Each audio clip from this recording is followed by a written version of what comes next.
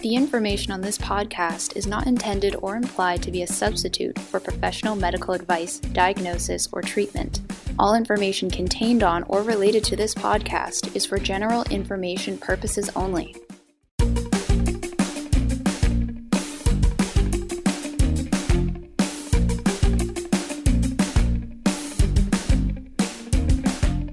On this episode, we will be talking with Dr. Silverberg. He is a Royal College of Physicians and Surgeons of Canada certified gastroenterologist, taking care of patients with IBD and with other digestive disorders for more than 20 years. He is a global expert in his field, having been elected to the prestigious International Organization for the Study of Inflammatory Bowel Disease in 2011. He has been recognized with numerous awards, visiting professorships, and invited talks around the world, having provided more than 150 lectures internationally in his career. He has been an author of over 170 original, published research articles with a Career H Index over 70. He is currently a professor in the Department of Medicine at the University of Toronto and a gastroenterologist at Mount Sinai Hospital and University Health Network. Dr. Silverberg is also actively engaged in educating healthcare professionals on IBD through his role as founder of the Advanced IBD Fellowship Program at Mount Sinai, training more than 20 gastroenterologists in the care of IBD from countries such as Australia, Ireland, England, Israel, Korea, Chile, and Saudi Arabia. He is also co-director of both the Canadian GI Fellows Program in IBD and the Great Lakes IBD Forum. And most importantly, he's my gastroenterologist. Hello everyone, I'm Chantal Wicks, and this is Guts and Glory.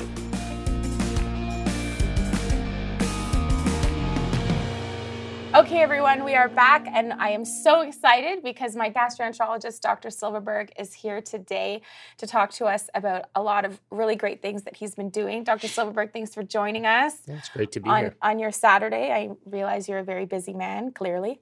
So let's start. So gaps in the standard care of IBD, where do you think those are?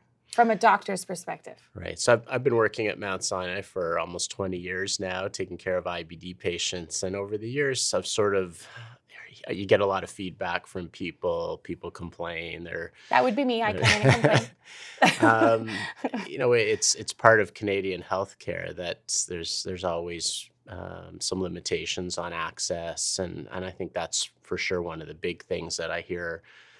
People are sick or they're having a flare and they've been your patient for a long time and they call and they say, I need an appointment or I need to be seen. And it's a few weeks away. You don't have something urgently and you don't have a place where the patient can be seen. You don't have a nurse necessarily that can sort of at least do an initial screening assessment. So it's often we'll do our best to squeeze you in as soon as we can or go to the emergency department or to your family doctor, which is emergency is not where we really like to go. Right, exactly. You're there for 10 hours and they often don't know much about your history, so it's not ideal. Right. So because of that, you're being a hero in the GTA community and the IBD community, and you are opening up your own clinic that has a very holistic approach to IBD. So tell us about this amazing clinic, which I will be going to, by the way. So over these years of hearing about these types of issues, and we'll talk more about the other things that I hear about from patients, it's hard to implement some of these things in a hospital environment. Hospitals is this because of funding as well? And hospitals aren't funded to do outpatient care. They're funded to take care of emergency department, heart attacks and strokes and broken bones and operations. Not the long term. Right. They're not really well set up for chronic disease and long-term care and outpatient care.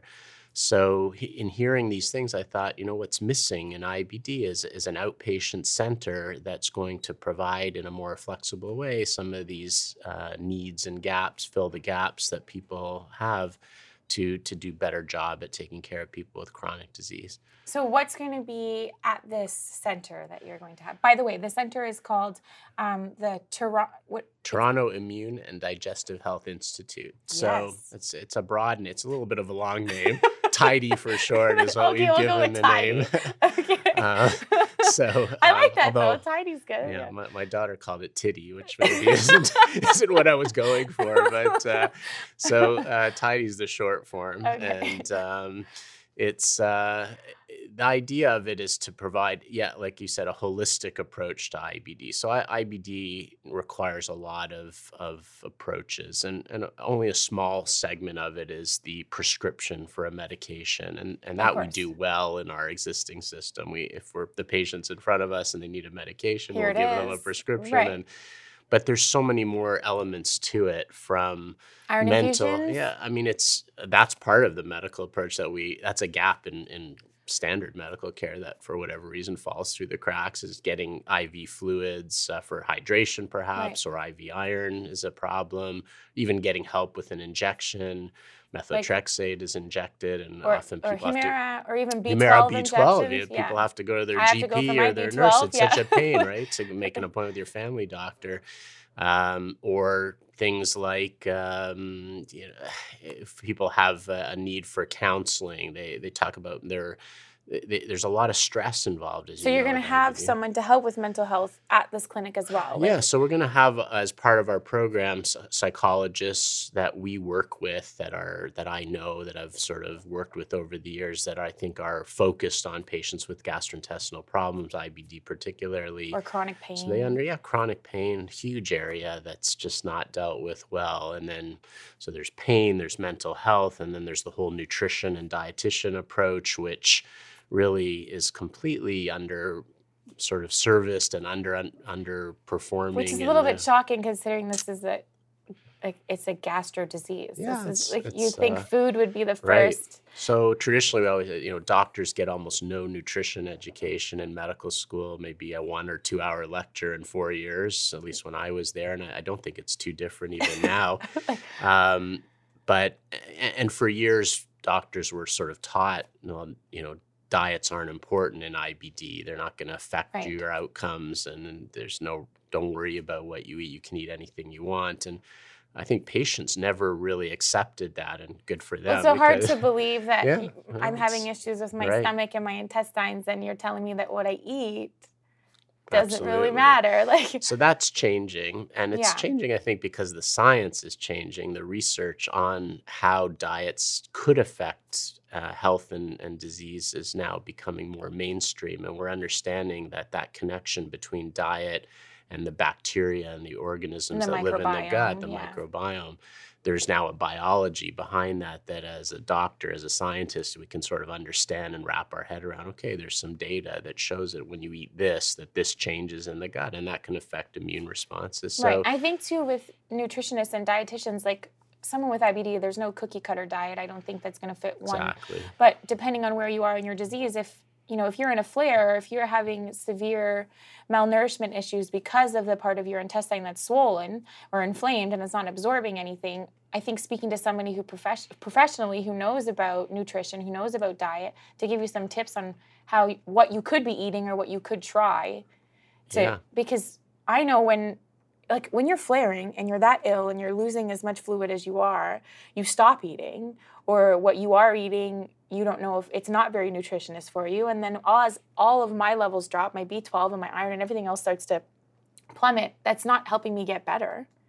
It's a vicious cycle that makes me feel. It is so individual. That's what I've found interesting. How do you tell for years people, there's been diets online. You could read about the Gottschall diet and the specific carbohydrate diet, but it's one diet, and some people will eat that diet and it'll have no impact, and others actually feel worse, and others feel better. IBD people don't even have one medication that works for them. It's such a heterogeneous disease. Yeah, all of the patients I've met in my 13 years now, actually. In my 13 years of having IBD, I'll have people tell me they can't eat chicken. I'll be like, that's the only thing I can eat. What do you mean you can't eat chicken? If I couldn't eat chicken, I would have nothing.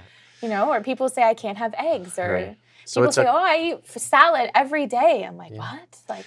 Yeah, so it's really complex, and there's a lot of misinformation and a lot of, I think, bad advice going out to people, because it isn't just about general nutrition and what works for some people doesn't work for other people, but it's also about that unique microbiome flora that a certain individual may have that maybe needs to adapt to a different type of approach. And the science to do that isn't quite there yet, but it's evolving. And I think, there's still some approaches we could recommend based on what we know now, and having nutritionists and dietitians that are sophisticated and are willing to work with a gastroenterologist on the individual approach to a patient, I think is going to have a significant role in the next 10 years in managing IBD.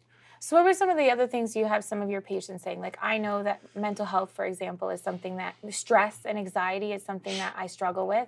Deciding to change my medication and going on an infusion is something I avoided for like 3 years because I was so nervous about it.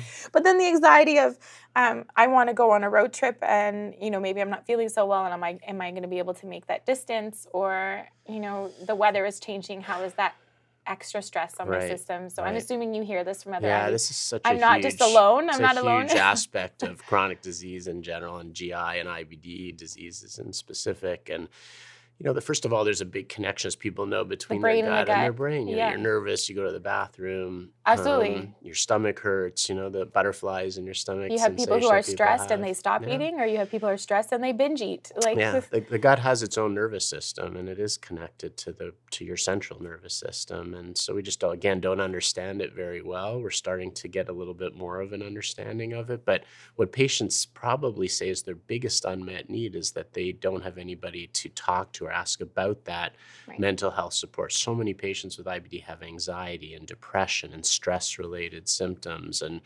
their interactions with their colleagues at work, at school, with their friends, their social life. So how many patients with IBD, they don't want to go out. They have to make an excuse why they can't be out at dinner with their family or friends. Well, I personally did not tell anybody that I had IBD for like the first 4 years that I had.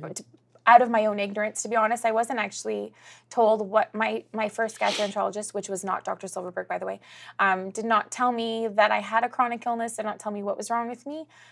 So part of the reason why I didn't share it was because I didn't know what it was. And it was at the time, my biggest symptoms were bathroom related. Yeah. And we don't necessarily. It's not dinner table conversation. It's like, by the way, let me tell you about today. Yeah. How many times we went to the bathroom?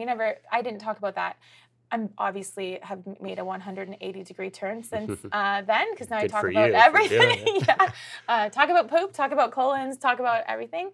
But I could see, even as open as I am, there are situations and relationships that I have where, whether it be at work or whichever, that I worry, how do I approach having this conversation when, as a teacher, when I go to a new school, it's beneficial if my classroom is close to a bathroom. I don't want to have to walk up a flight of stairs and down a hallway to get to a bathroom. And that means if I'm moving into this new school, I might have to shift a whole hallway of teachers who have been in a classroom for years and years and years. And that's anxiety. And, it shouldn't be, because this is a issue we have. If I was, had physical issues, somebody would easily move out of their classroom so that if I couldn't walk up a flight of stairs, if I was in a wheelchair, we would advocate for those people, and that would be easy. But I think because on the outside I look healthy. It's the invisible disability. Right. It's the worry of, if I tell people this and if I have to inconvenience, that's my mind. My mind is thinking I'm inconveniencing people. How will I be perceived? Yeah. No, it's a huge problem. I mean, it's almost more acceptable to talk about your neurologic disability. You have MS, or you've had a stroke and you need a wheelchair, and you're going to have the wheelchair pass in your car, and you can park close to the door. Yeah. And people will be much more accepting nowadays and understanding we have to make it disabled accessible. But for a patient with IBD that needs to get to a bathroom within a minute or two, or they're going to soil themselves, you don't look like someone that should have a disability. Why should you have a disabled pass that allows you to park near the and this has been an issue IBD people have, IBD warriors have had frustrations with. I've seen articles where people have had, an accessibility pass, and they've been yelled at by other people in parking lots because it's like, why are you parking here? Yeah, and talking about that is not easy. So what are you going to say? I have Crohn's disease and I got to go to the bathroom. We just need to make sure it's for everyone. So it's not a sexy disease to talk about, and people are embarrassed to talk about it with their friends and family even. So, It's a big issue, and that leads to stress. People internalize it. They can't talk about it the way they might talk about, people go to a dinner party and talk about their heart bypass without any problem, but they probably won't talk about their colitis. Or they're not going to talk about the colonoscopy they just had. Less likely. It's going to be something that they're going to internalize, and I'm just hoping I don't have to go to the bathroom, or I'm not going to eat tonight because I might have to go. Well, I know for me, one of my biggest, at least I've discovered in the last 13 years, that I seem to flare when I'm under stress, whether that be mental stress or, a significant change in weather, season. It's not necessarily food related, but more or less stress related. And then I wonder what comes first. Is it the flaring that causes more stress, or did my stress cause my flaring? Like, it's this cyclical situation. I don't know. I don't know what is making things worse. It probably is this. It probably goes in both directions. Right. I'm certain about that. So that's a big element that we don't have really a way to manage well in our system. And at our clinic, what we're hoping to have is an approach to that that's organized with staff that are expert in this area to help provide some of those guidances to people, the advice that they need to help manage that part of their life. So it'll make it easier for patients at your clinic to have access to these types of... Yes, that's my goal, is to figure out a way to provide it, but also to make it accessible, because, I can give people right now the name of a person, but... firstly, they're not well integrated into our full approach to the patient. And secondly, it's expensive. Psychology care and some of these ancillary health programs are not covered by health insurance, or most health insurance. So what I'm looking to do is use our whole clinic approach to model, a way to make it either subsidized or less expensive for people that can't afford it, so that we can get everybody at least some level of care that right now we can't get access to at all. So is there anything else you're going to be offering at your clinic that is, you're going to have people lining up? I hope so. That's waiting to get in after this episode. Yeah, the kind of, my thought is that this should be one-stop shopping for IBD. It's brilliant. It's efficient, because for IBD. When I think about a typical patient, and you probably can relate to a lot of these elements, you're going to one place for your, let's say, biologic infusion. You're going to your family doctor for your vaccines or your B12. You're going to somewhere else for my iron. You're coming to my office for an appointment. And another day you're coming for your colonoscopy on another day. And then you might go to your dietitian in another place, and your psychologist. So there's just so many, it takes up a lot of your time. It's stressful. You got to go all different places. You got to make appointments. So our idea is to make it as efficient and easy as possible, to put as much of that as we can in one place. So let's say you're coming for your Entyvio, and on that day you can get a B12 shot. You can see your doctor. One of us will be there. You can have your appointment that day. You could have an IV iron infusion. You could meet with the dietitian while you're getting your infusion. We want to be able to do as much as possible while you're in that one place, so that you don't have to make 10 different visits. When I see a new patient, for example, we can do their vaccine counseling, get their blood work done, do all the initial assessments, even have their scope if we need it. So we're not going to go to get blood work somewhere else either? You'll get your blood drawn there. It'll all be sent off for you. You don't have to go to the lab separately. So I want to make it efficient, because there's no reason why that can't all be done. We have the people that could do it. It's just that we don't have the right approach to it in one center. And I think this is what's unique about it. And I feel like people are going to really like that. We're in a very central part of the city, coming downtown. I mean, obviously we have a great program at Mount Sinai, but it's downtown. There's no inexpensive parking. Parking is expensive, yes. It's a long way to travel for a lot of people. There's a lot of traffic, and this is we're at the Lawrence and Allen Expressway area, so we're on the main transit routes, both for driving, free parking.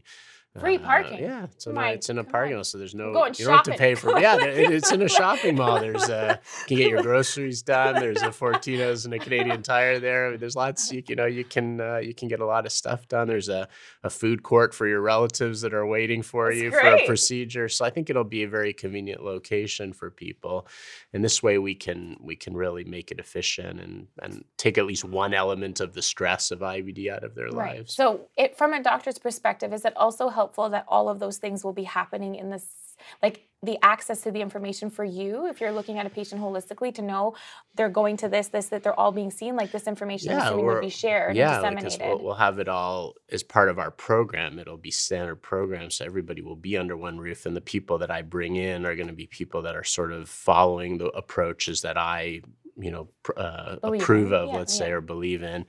And it will be easier for us to have everything under one roof for sure. Are there any IBD centers like this anywhere else that, it's looking at that obviously have shown success? It's a great question. And what's interesting and was shocking to me, there's almost nothing like this anywhere in the world. So, I have a lot of colleagues everywhere. And it's been hard to find something that's like this anywhere. There's a lot of let's say, freestanding GI centers, gastroenterology centers that do everything, like a general project where you can get a scope and a consultation. But very few, if any, that are really focused on IBD. There's one of my colleagues in Vancouver is trying to develop something like this, but I don't think it's running yet. There's a place that I visited in Madrid, which has a very similar concept as this, but it's sort of attached to a hospital.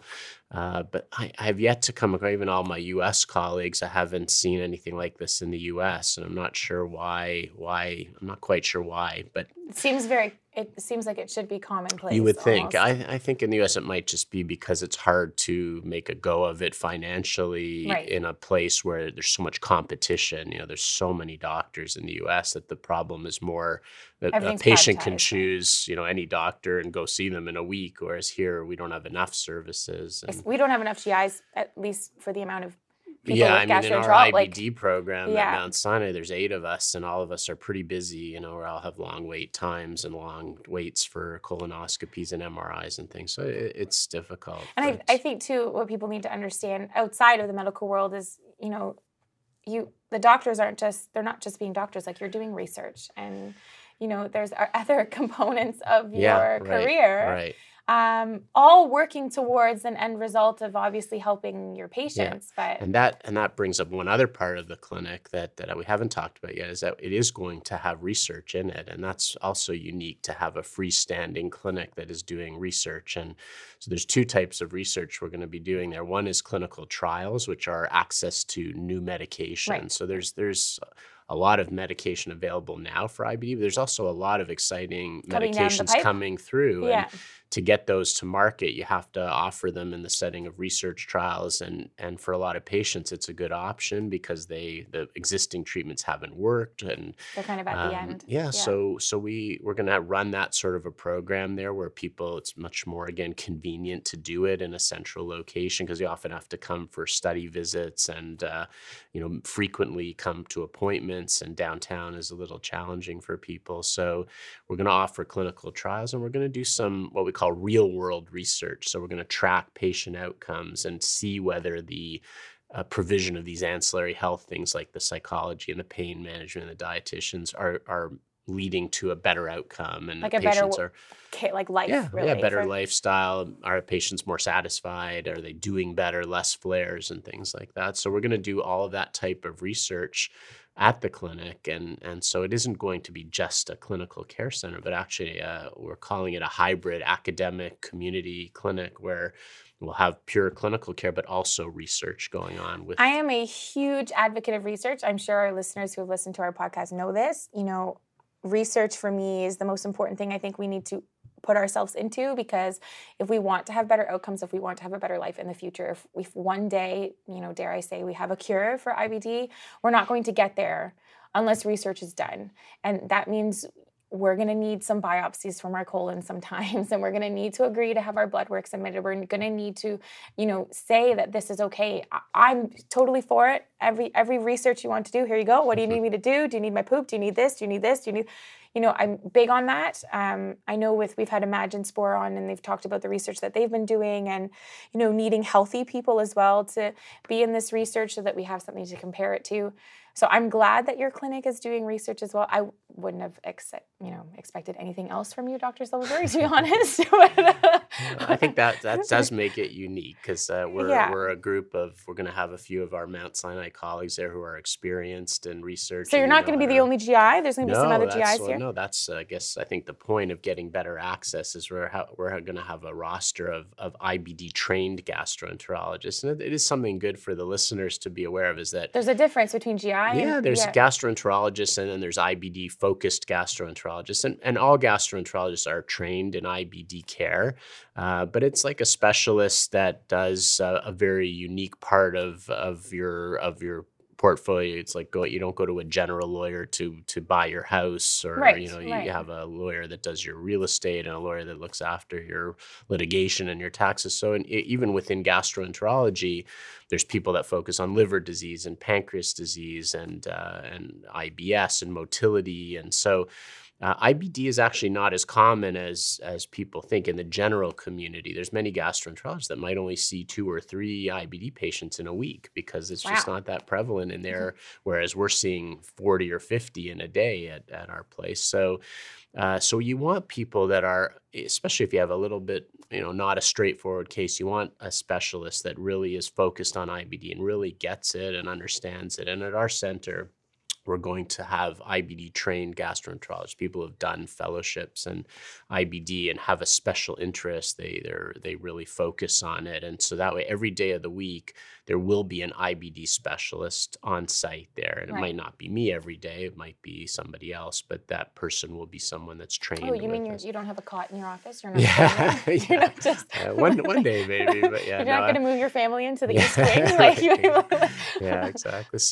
But I think that's one of the keys, because if as you know, most of my practice is happening on a certain day of the week. I see patients, let's say on Mondays, and I can't free myself to see a patient that needs to be seen on a Wednesday or Thursday. But if one of my colleagues, let's say who's been on your show, Vivian Wong, she's going to be joining us there, she'll be working, let's say, on another day of the week. So if somebody calls me and says, I'm having a flare, I'll say, well, go to the clinic and Vivian's there and she'll see you. And then that's a colleague of yours who you can clearly have a conversation. We're going to have really good integrated digital health records. So your patients get frustrated. Oh, what do you mean you didn't get the reports, or you don't know what the other doctor said? But we're all going to be on one system. And so whoever's there that day will be able to access your records and know what tests were done and what the plan was at the last visit. So it's all coordinated and so are these just GIs who specialize in IBD coming from Mount Sinai, or is this? No, it'll be all over. So like when I said a hybrid academic community, my plan is to have a couple from Mount Sinai, but also a couple from out in the GTA, people who are general gastroenterologists, but do have an interest in IBD out in their practices.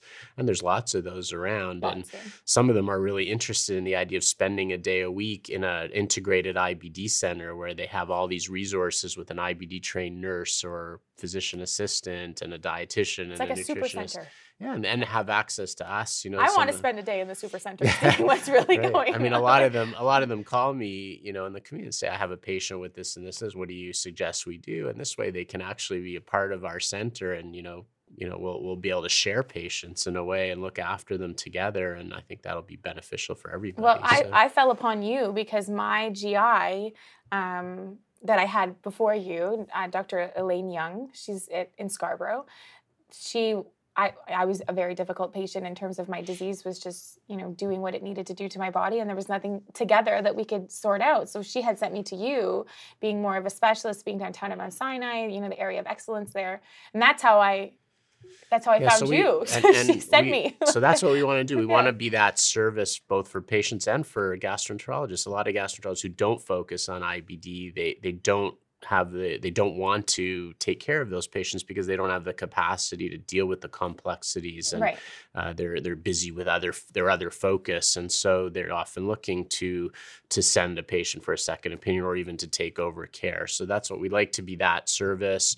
And for the physicians that do want to keep their patients, but they just need a one-time second opinion, like, are we doing the right thing? Any other ideas that will see them that one time, send a note back to their doctor. So people don't have have to leave their physician that they have a good relationship with to come to this clinic.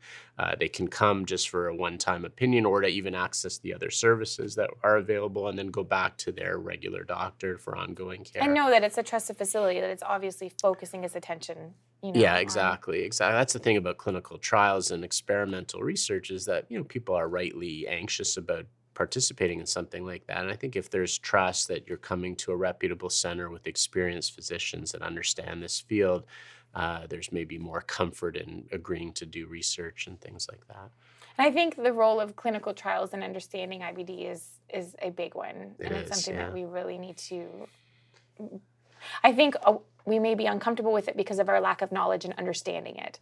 And I think the more that we can understand it, and if facilities like the center you'll be opening where we become more comfortable in that environment, it's a lot easier for us to enroll in things like this. Yeah, we could spend a whole episode talking about clinical trials, but in brief, I think people's initial perception is that I'm a guinea pig and I don't want to be a guinea pig. Heard that word we don't many know what times. this is. And I certainly understand that. I'm not sure I would want to be a guinea pig either. Right. But what the idea is if you have an experienced research group that does IBD, we know what are the molecules and the compounds that are promising, which ones look to be safe, which ones already have some evidence that they're partial, at least somewhat effective.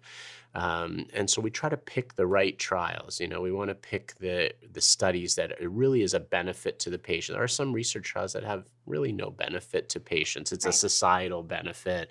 I don't know that I would want to participate in those type of trials, although it's still needed, but I understand why people wouldn't want to.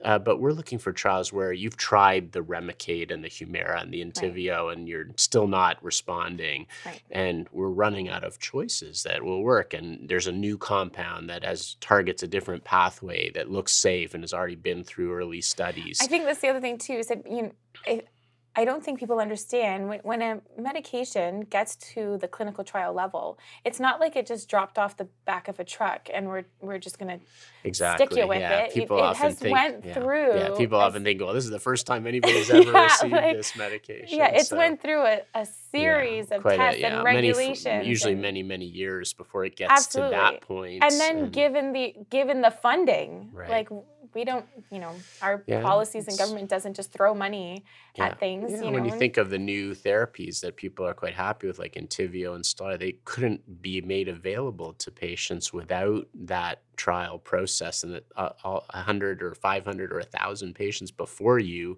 agreed to participate in that trial, so that now you can benefit from it, and hopefully many of those patients benefited. But we do look at the type of study very carefully. We try to provide it options that we think are of value. As if I was a patient, what would the value be for this? And not every trial would fit every one of your patients absolutely, either. So. Yeah. It's hard to find the right fit, and but you know what? The trial designs are getting much better because the companies and the groups that are developing these molecules are understanding that people don't. In the old times, it was 50-50, and half the patients would get placebo and half would get the medication, and you take it for your 3 months, and at the end of that, the study was over, and it was over, and you didn't get the treatment anymore. So it's so many developments. So now the ratio of treatment to placebo is much better. So in many trials, 80% of the patients get the drug, 20% get the placebo, and then if it's beneficial, it continues. At the 3-month mark, or after we assess response, if patients aren't responding, they go into what we call open label, where they get the medicine for sure. There's no blinding anymore, no placebo.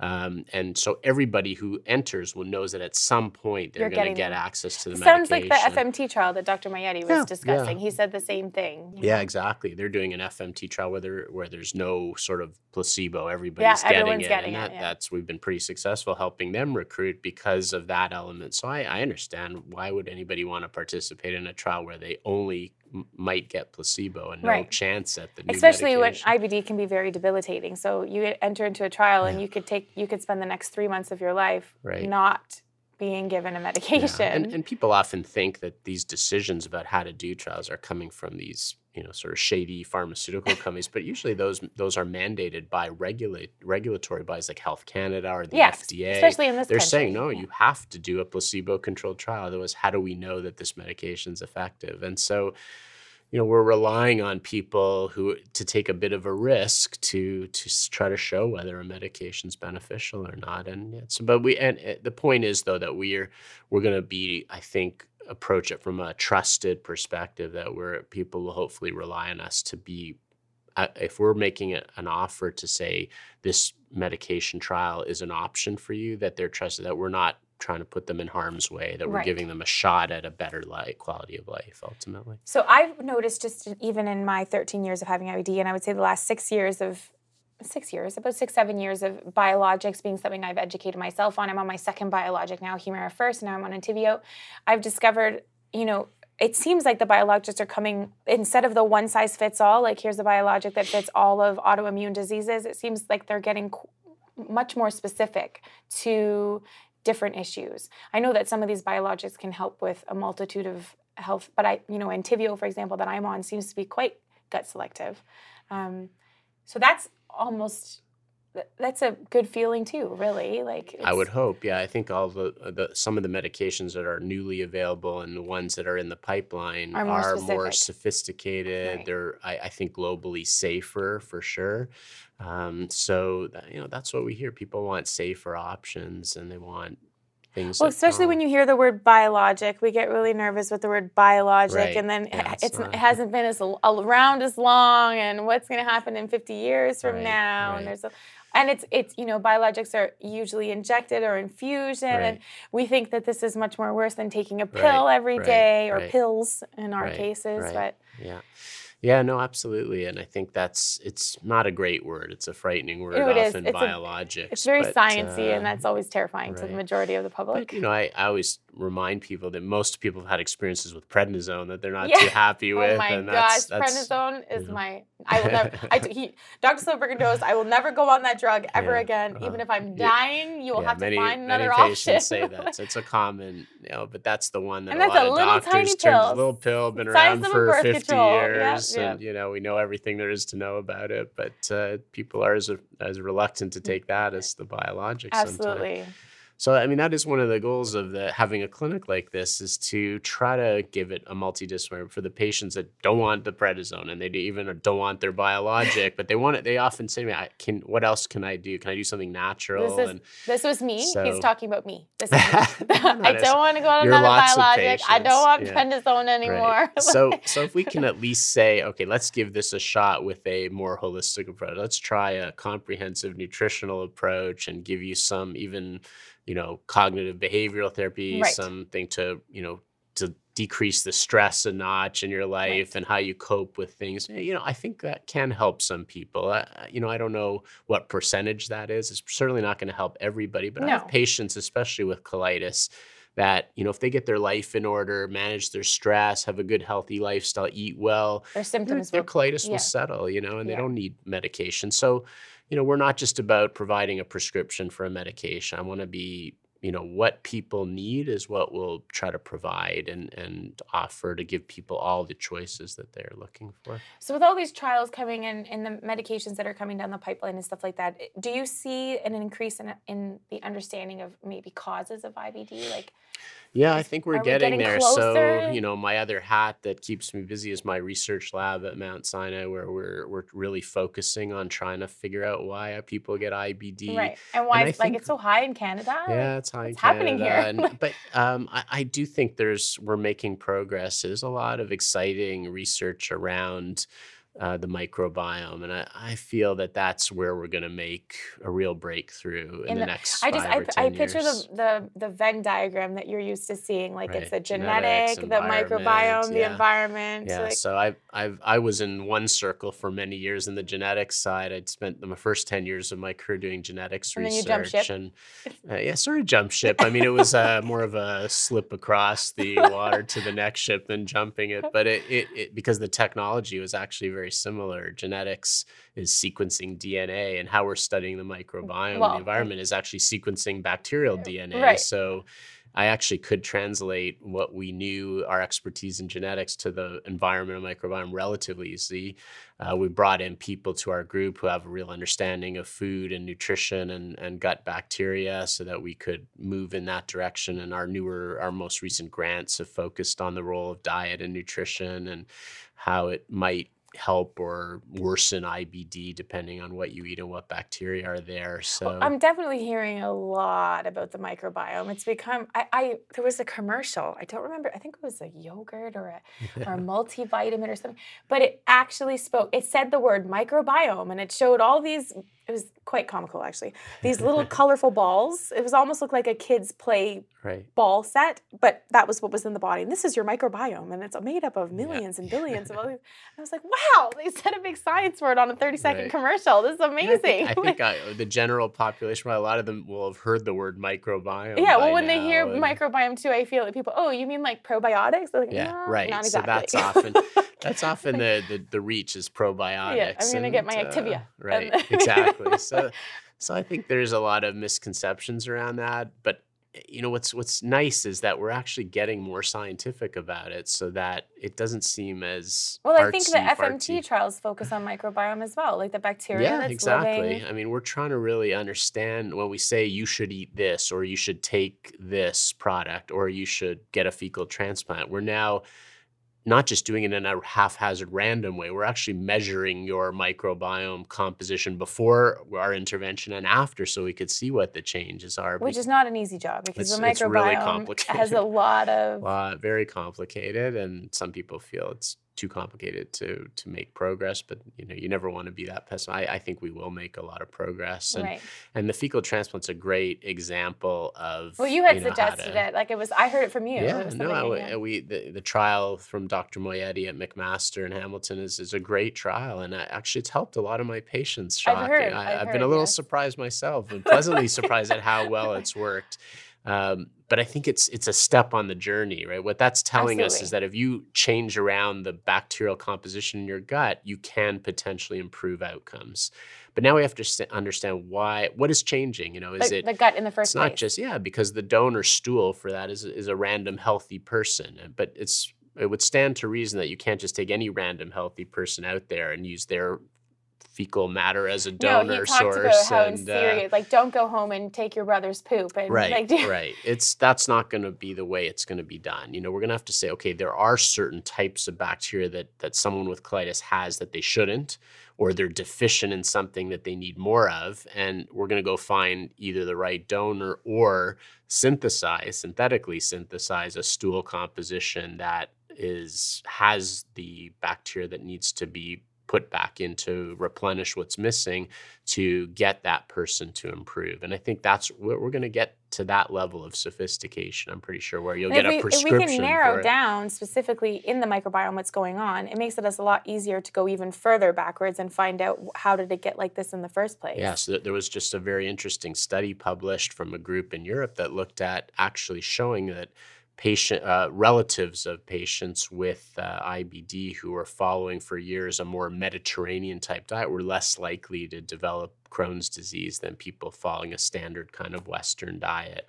Now, these are epidemiologic studies, but that's the whole goal of the GEM project. I was going to say the GEM project is doing that. You're following the healthy, the relatives, right? And people have developed IBD while being studied. So they have the before when they were, quote, healthy. There's a lot of exciting data coming from that study that's starting to come out to understand what's changing in the bacteria and maybe what food approaches or what eating patterns did people have who got the disease and those who didn't. And we're doing big things here in Canada, especially in Canada is Toronto. an amazing place for IBD research. I mean, it's an amazing place to have IBD. It's an amazing place for IBD research.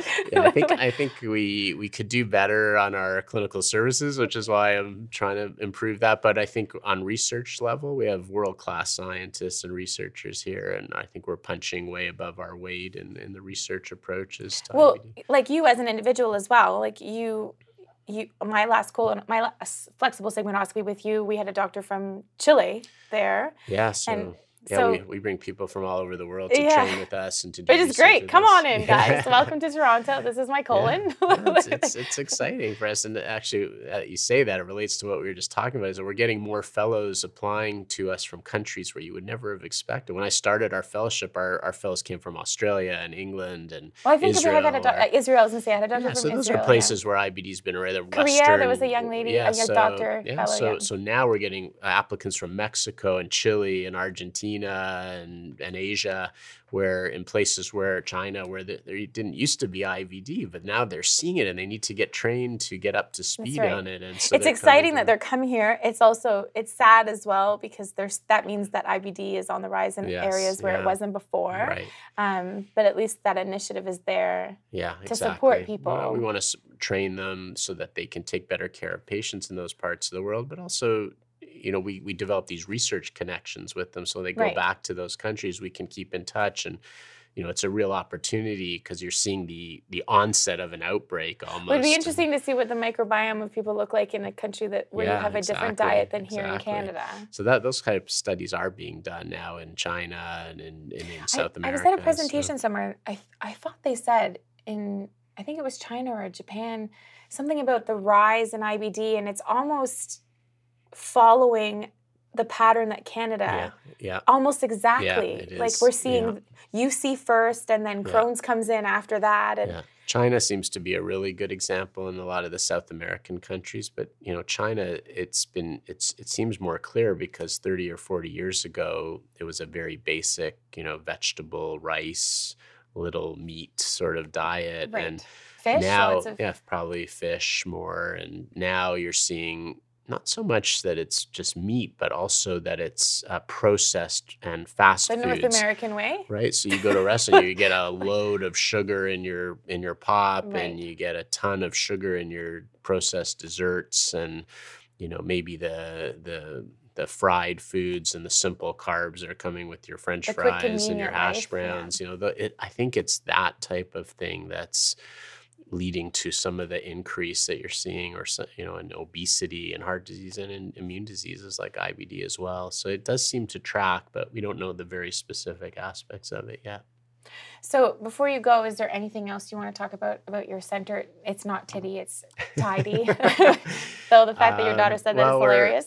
We're opening in the spring, so it'll probably be a bit of a gradual ramp up. So we might not have all the services we talked about ready to roll. No, I don't think it's going to be like, open the door and here we are. Like it's going to have to build a little bit, and it's going to be a bit of a challenge. There's no given that it'll work, just because of the challenges of Canadian healthcare, where it's, you can't do endoscopy or colonoscopies in a clinic because there's no funding for it. So to do that and to make it available, the equipment's expensive, the nursing costs, the drug costs, where that's being done in outside centers, being sort of funded out of physicians' pockets, out of their professional fees, it's expensive to run. And so there's challenges around running a healthcare center in Canada without adequate funding.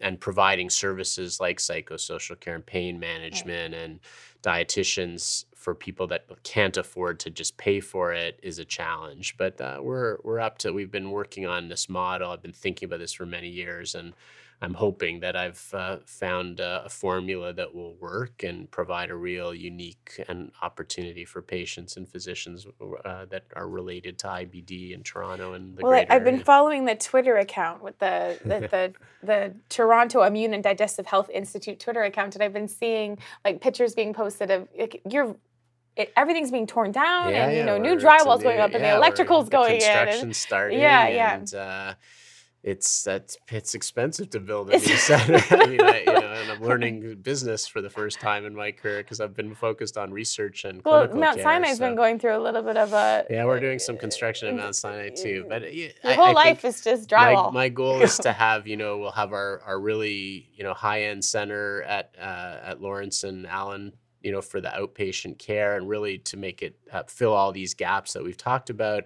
And at Mount Sinai will still be there for us. I'll still be there as well. And Mount Sinai will be there for the patients that need surgery and that need an emergency department, have an acute issue.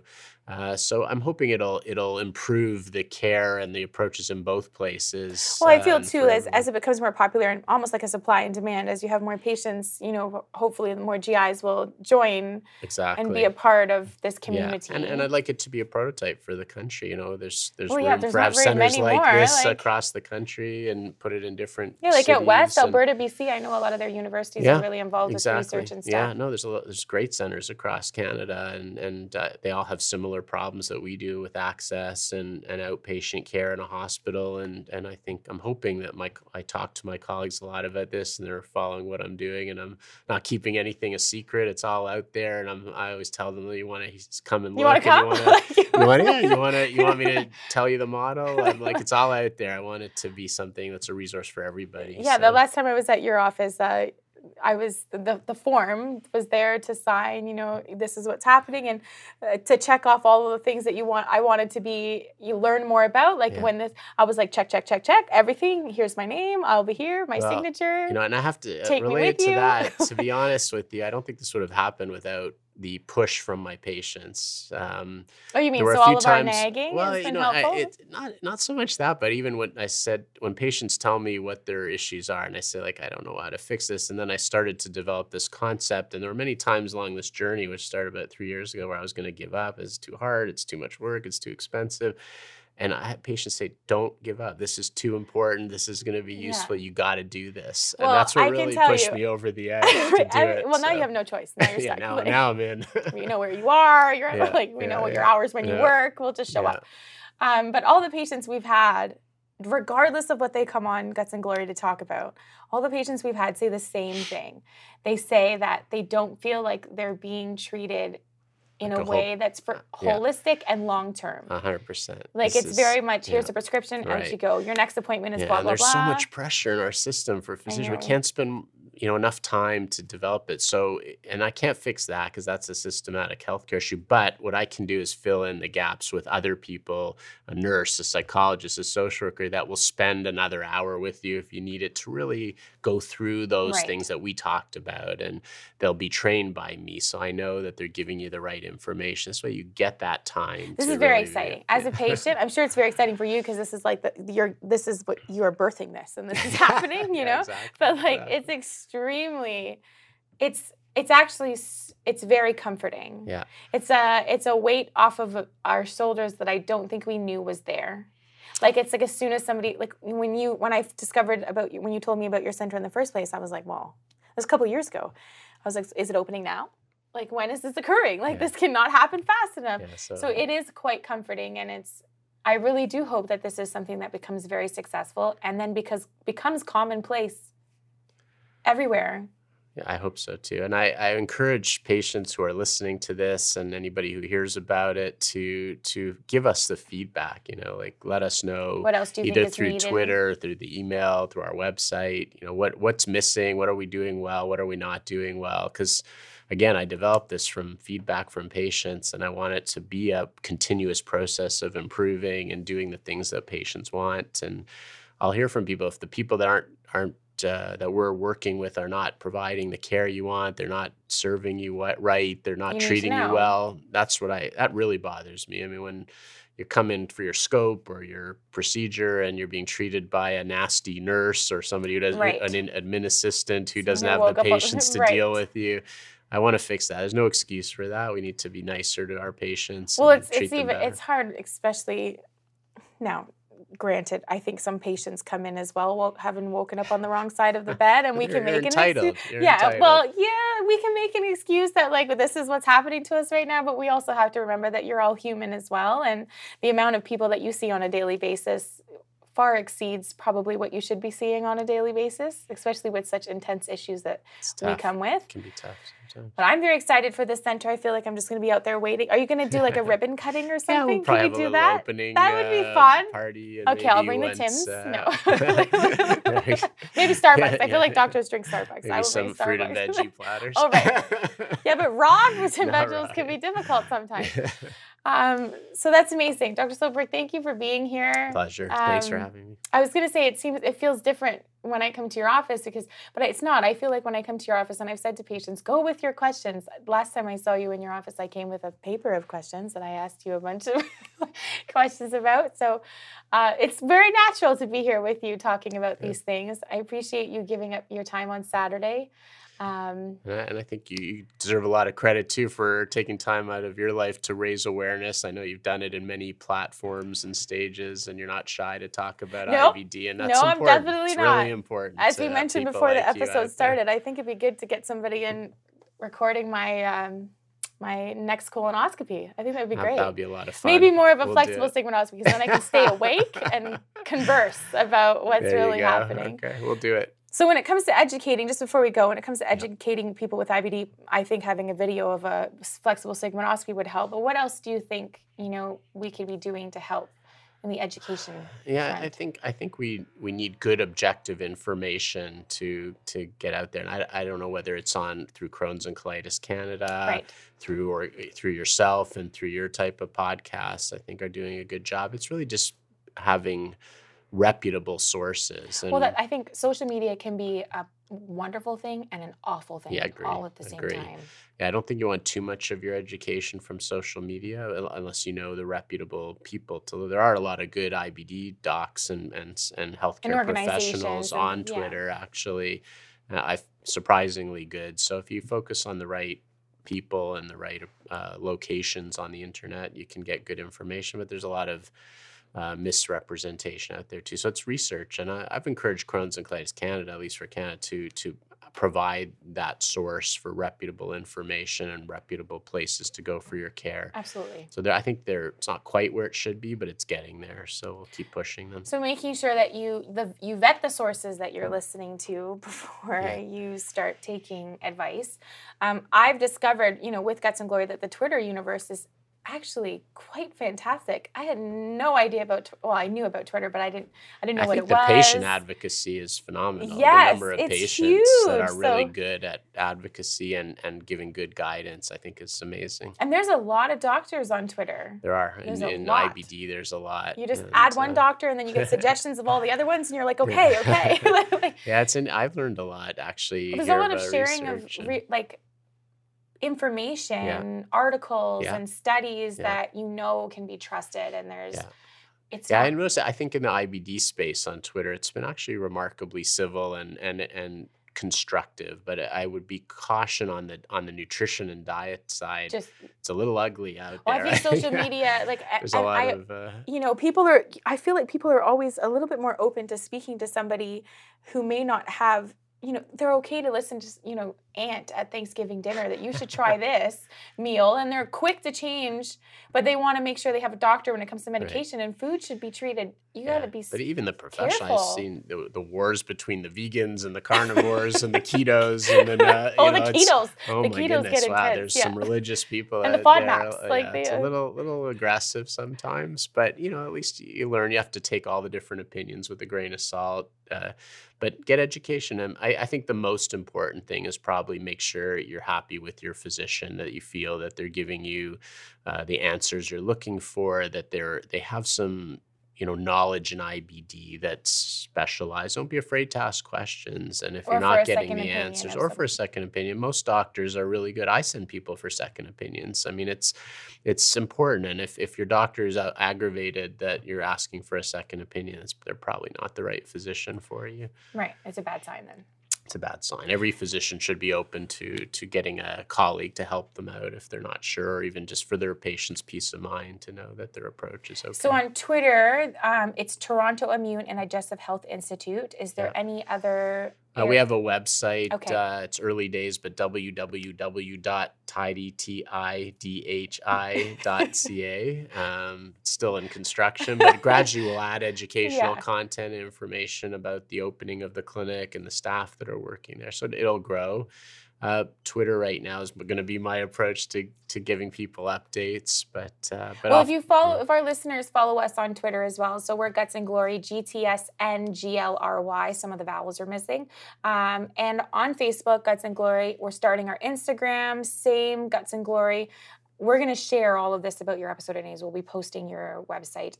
I'm going to be there for the cutting of the ribbon. I will be. There will be a photo of me cutting the ribbon. I will be taking the day off work if it's during the week. I know this is happening. I'm going to pretend I'm cutting the ribbon. So all of this will be shared. I think Twitter, as you said, it's a really good community to get onto and to look. So start following. Be there for the opening. And as Dr. Silverberg mentioned, if there's something that you think there's a hole, there's a gap, we have to speak up. Absolutely. You wouldn't have done this if it wasn't for the patients speaking up.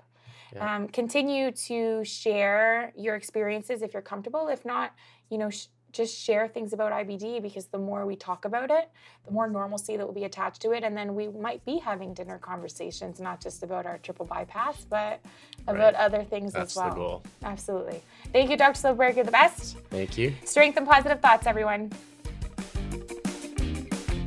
Thanks for listening to Guts and Glory. This podcast is produced by Bang Albino Inc.